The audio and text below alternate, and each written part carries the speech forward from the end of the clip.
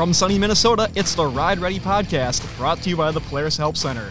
If you're not an expert on off-road vehicles, that's okay, because neither am I. I am Joe Zemer, and through this podcast, we're all going to learn a little bit more about Polaris off-road vehicles. Today, we're going to be joined by two people who are experts. First, we're going to talk to Senior Systems Engineer Amery Kuhl about the Polaris Variable Transmission. Amery has worked at Polaris for 9 years and is an avid rider of Rangers and Razors. Then we're going to chat with Service Engineer Charlie Mills about some additional features that can be found on ORVs. Charlie has been with Polaris for 2.5 years and leads serviceability and diagnostics for all Ranger and General vehicles. So let's get right to it, shall we? Joining us now on the phone from Polaris Engineering Headquarters in Wyoming, Minnesota, is Amery Kuhl. Amery, thanks for joining us today. Thank you. Glad to be here. Let's start with talking some transmission. So a Polaris off-road vehicle has a Polaris Variable Transmission. Starting with a technical standpoint, what does that mean? So with the Polaris Variable Transmission, or PVT is what we call it, it means that it's effortless to the user. You're always in kind of the right gear at the right time. Now, you may have to select from high gear or low gear if you're operating really, really fast or really, really slow. But for the most part, when you're driving, you pick one gear and it's stepless. It's always running the right RPM when you want it to. It puts you able to focus on driving the vehicle. So when you're entering a corner, exiting a corner, you don't need to worry about downshifting or upshifting. The power is seamless and stepless. There's never a time when you get into the throttle and you're up banging on the rev limit and you can't accelerate as fast as you would want to. It puts the focus of driving, onto the steering wheel and the pedals and takes the whole shifting part of it out of the equation, so you can rip as fast and as hard as you can if you're on a Razor or on a Ranger, be as controlled as you possibly can without having jerks that could, upset a heavy load that you may be carrying or spin tires on sensitive turf or that. So I guess from a rider perspective, then the important thing to point out would be that do not shift this thing while you're driving it? Correct. All of the transmissions on Polaris vehicles are meant to be shifted when you're stationary. The style of dog engagement that we have is there's no synchros on it. And if you shift while you're moving, there's just too much speed to take up in the transmission. It best case scenario, it causes some noxious grinding noises on there. Worst case scenario, you could cause transmission damage on there as those dogs engage and potentially shear a tooth off if you try to shift while you're driving.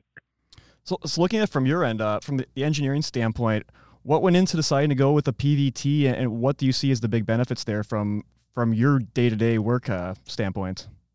The Polaris moving towards PVT started very, very early in the company's history. We're a snowmobile company. We were founded on snowmobiles back in the 1950s, and variable PVT or CVT style transmissions were inherent to the snowmobile industry and starting in the 1960s.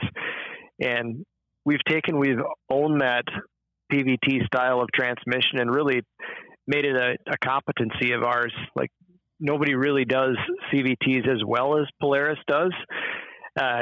And we've been able to make it work extremely well across, a wide offering of vehicles, everything from snowmobiles that are, sport snowmobiles to utility snowmobiles, onto Ranger utility products to very high-performing Razor-type products and ATVs that are performing work every day on farms and ranches.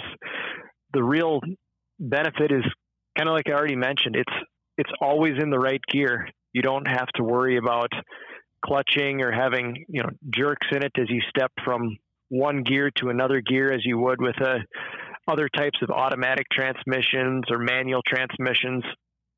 And there's really no other transmission style you can have that enables you to focus more on the driving aspect of it, be it, driving fast and sawing on the steering wheel as you're carving up tight trails, or if you're transitioning to go up a sand dune, you never have to, downshift as you get partway up the sand dune. The engine is always clutched running at the right RPM for peak power on a Razor. On a Ranger, it provides the best balance of acceptable performance to tow and get the torque to the ground to get the job done while not being loud and screaming in your ear, so to speak, as you're trying to visit with the person who's next to you or enjoy the scenery if you're trail riding. Let's go back to something that you mentioned earlier about high gear and low gear. How do we as riders know when to use high gear versus low gear? This is probably one of the most common questions I get, actually.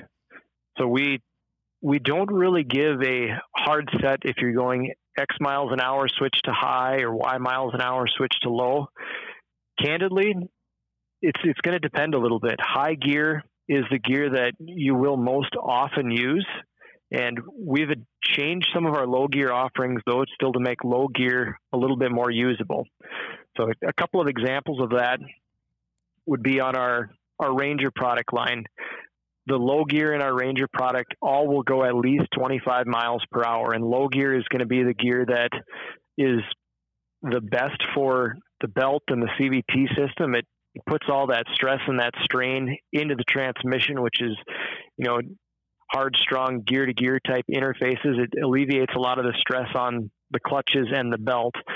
And for Ranger vehicles, if you're on, steep hills, generally going less than 10 or 15 miles per hour with a load on it, you should probably be using low gear. But you could absolutely be towing, a heavier load going 20 or 25 miles per hour in low, and that's not going to hurt anything. In fact, it drives to lower CVT belt temperatures and increases the longevity of the system. It's kind of similar with razors. The one thing that we've done that's pretty unique on a lot of our razors, specifically the Razor 900s and the Razor XP 1000s, is we've found that a lot of customers drive those on trails. And when you're driving on trails, it's all too often you're cruising along at a pretty decent clip on the trail and you need to stop. And previously we had to stop, shift into low gear to go over a log or to go through some water. You don't want to splash up. You've got a mud hole you have to go through. You don't want to get, blasted with mud.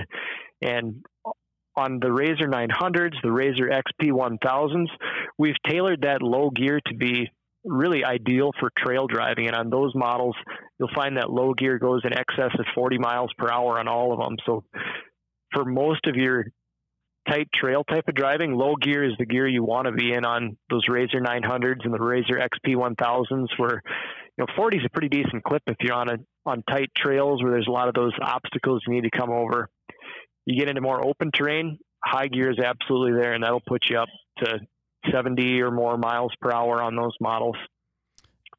But again, it's a little bit subjective. The one thing that, is always there is anytime you want better low speed control, be it, inching forward, inching backward to hook up to something.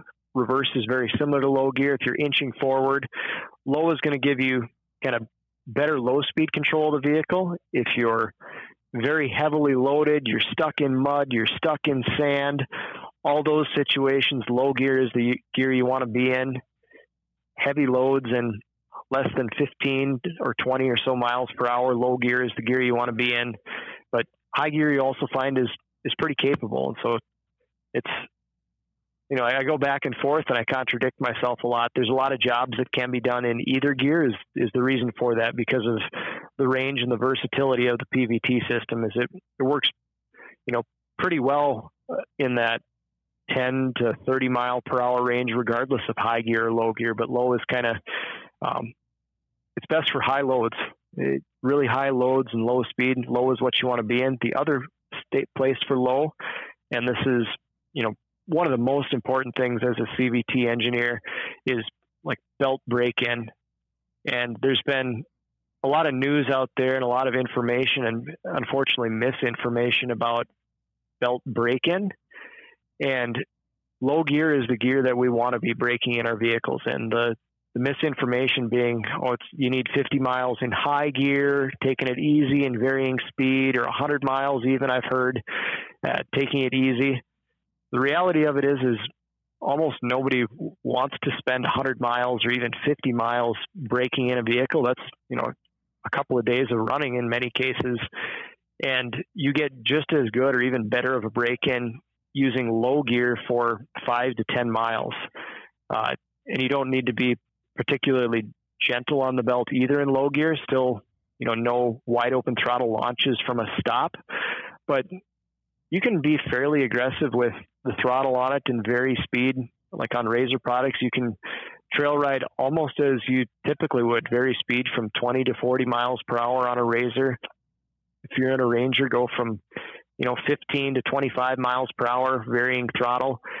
And that will break a belt in phenomenally in that 5 to 10 mile range. And it's not, super intrusive to do so. It's easy to do.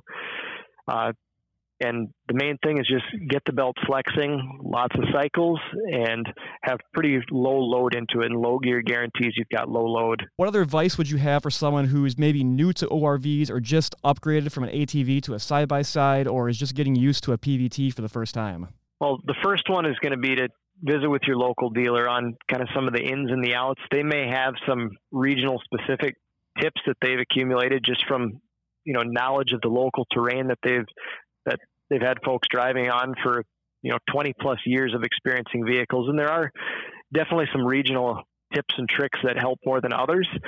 The other one is going to be, it's not really a torque converter type of a system. The CVT does provide a tremendous amount of clamp on the belt to try to get heavy loads moving. But if the engine RPM is high enough that it should be engaged, and typically on Polaris vehicles, that's going to be above 2,000 RPM. If you're sitting, sustained RPM above 2,000 and tires are not rotating, we need to do something to stop that slip that's occurring, or belt damage will result in, it can be as fast as a matter of seconds. It sounds like a very short amount of time.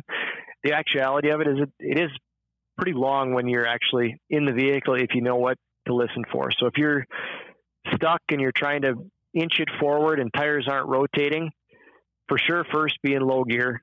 Second, if tires aren't spinning and you're at 2,000, 2,500 RPM, either give a kind of a brief but fairly aggressive and still maintaining control of the vehicle burst of throttle to get the tires to come loose from, be it mud or be it sand, or else you need to stop. It's possible you're winched in deep enough that you're not going to guarantee tire rotation. But what we absolutely do not want to do is sit there and very, very gradually, very slowly apply the throttle and allow that belt to slip for multiple seconds at a time. Here and there, a second or 2 seconds of slip is absolutely not going to damage the belt. But if nothing is spinning on the tires, but the engine is revving above 2,000, over time that will cause damage, and can cause damage relatively quickly if you're in high gear and the engine RPM is quite high. All right, Amy. Well, thank you so much for sharing some of your expertise with us today, and we really appreciate the time. Absolutely. Thank you for having me. We're joined now in studio by Polaris service engineer Charlie Mills. Charlie, welcome to the pod. Hey, Joe. Thanks. So let's touch on a few more features that can be found on some of our Polaris ORVs. Some vehicles, like the Ranger XP1000, feature ride modes. So that's a 3-mode control switch that can be found on the dash. Can you walk us through those modes and when we should use them? Yeah, so these vehicles use an electronic throttle control, otherwise known as drive-by-wire. What this means is that there's a sensor on your throttle pedal or your lever on an ATV that knows what percentage of throttle the driver's requesting. What that throttle request is then used for is determine how much to actually open the throttle on the engine, increasing or decreasing airflow to the engine and thus causing more horsepower or torque. Ride modes on Ranger, at least, are work, standard, and performance. What these modes do is provide a calibration change that alters your throttle pedal request versus the actual throttle plate percentage you're given on the engine. So in work mode, for example, when you request maximum throttle, you'll only be given a percentage of the throttle opening on the engine. It makes the vehicle easier to drive and maneuver, making the throttle less snappy and responsive. So like in performance mode, when you request full throttle, the vehicle's computer is giving you maximum throttle opening to provide maximum horsepower and torque, making the throttle more responsive, more snappy. So in standard mode, you're getting kind of a mixture of the two between work and performance. The responsive throttle that's more balanced and easy to control for doing work with your Ranger still. In performance and standard mode, the throttle will eventually open to the same amount, but performance mode, you're getting that throttle opening faster. So standard's a little bit slower application of the throttle, and kind of an easier to control than performance. Work mode, on the other hand, will only open the throttle 1% of full throttle, so it limits your top speed and kind of makes that vehicle better for slower speed work. So another feature we'll find on some of these ORVs is turf mode. For starters, what is turf mode? What turf mode basically does is open the rear differential. So the reason an open differential is needed is because when turning, your outside wheel will always be spinning faster than your inside because it's having to travel around a much bigger circle than the inside. So when you think about a vehicle driving in a circle and watching both the inner and outer wheels, the outer wheel will travel in a much bigger circle, so it has to spin faster to do that. In two-wheel drive mode, the rear wheels are locked together and spin the same speed, both turning and driving straight. But a lock differential is preferred for off-road to always have power applied to both rear wheels in rough terrain. So what turf mode does is it allows those rear wheels to spin at different speeds so the rear tires won't lock up and skid while you're turning. So building off that, then when should we be using turf mode and why? Yeah, so anytime you're turning on asphalt, hard pack, grass, something that you don't want to tear up or you don't want to ruin your tires on, you can use turf mode to open the differential. This allows the rear wheels to spin at different speeds, so the rear wheels will not lock up and skid while turning. It's a good way to protect your grass or protect your tires from skidding on high traction surfaces. You shouldn't use turf mode in a few situations, though. Anytime you're climbing, towing, descending hills, side hilling, any of that low traction rough terrain, you should be in two-wheel drive or all-wheel drive. If you're in turf mode on rough terrain, one rear wheel could slip and lose traction, or it might lift up off the ground and then grab again when it touches the ground. You should not switch between turf and all-wheel drive and four-wheel drive while on the throttle. It's best to release the throttle and switch modes while coasting to a stop. If you're switching between those modes while the wheels are spinning or spinning at different speeds, you could damage the driveline. So one thing you mentioned there were two-wheel drive and all-wheel drive. Let's look at those two in a little more depth, starting with two-wheel drive. Kind of give us the lowdown on two-wheel drive and maybe when we should be using that mode. Two-wheel drive mode can be used anytime you're in a low traction situation, but don't need all-wheel drive. It's a lot of those high-speed, low traction situations where you do need the rear wheels locked, but you shouldn't be using turf mode, and you may not want any drive from the front wheels. It's a lot of two-wheel drive versus all-wheel drive decisions come from the operator and maybe their driving preference or their driving style. If you want more bias from the rear wheels providing power and maybe slipping a little bit in the rear, you'll probably use two-wheel drive. If you want a more controlled and even power distribution, you'll use all-wheel drive. I think many people prefer leaving the vehicle in all-wheel drive since Polaris uses an on-demand system. But in two-wheel drive, you'll never get power provided to the front wheels. So you mentioned a lot of people will prefer all-wheel drive. Tell us a little more about that and maybe why you should be using that. All-wheel drive is definitely the mode I use most often when riding. Polaris on-demand all-wheel drive system only uses the rear wheels until traction is lost. So when you lose traction on your rear wheels and they start to spin, the demand drive and front wheels will start to engage and provide some added traction. When the rear wheels regain traction, though, then that demand drive and front gear case will automatically disengage and allow those to kind of freewheel. You should never turn on all-wheel drive when the rear wheels are already spinning. You should either have all-wheel drive already on before you get yourself in a driving situation that needs it and that the rear would be slipping. Or if the rear wheels are already spinning, don't just hit your all-wheel drive switch. Release the throttle before switching. Anytime you're in really rough terrain, you should basically be in all-wheel drive. Okay, one last thing let's touch on here. Some vehicles will have what's called active descent control. First of all, what is that? And secondly, when should we be using it? ADC, or active descent control, basically controls hill descents on rough terrain without any brake input from the driver. So anytime you're on a descent that you don't feel comfortable braking on and need to focus on maneuvering or steering, you should put the vehicle in ADC to help control that descent and use the vehicle's all-wheel drive system to kind of control that descent with all four wheels. So anytime as ADC is being used, though, all-wheel drive should be on and you should be in low gear. ADC can be super helpful for like towing down hills, kind of helps to control that added weight and extra load on the vehicle. Well, Charlie, thank you so much for stopping by. Thanks for dropping some knowledge on us. Thanks again to Amery Kuhl, and thanks to all of you for listening. If you like what you've heard, tell your friends, leave us a review, and subscribe wherever you get your podcasts. This has been the Ride Ready Podcast. The Ride Ready Podcast is brought to you by the Polaris Help Center, your first stop for vehicle information, maintenance tips, and how-to videos. Look for the Help button in the upper right-hand corner of any Polaris brand website.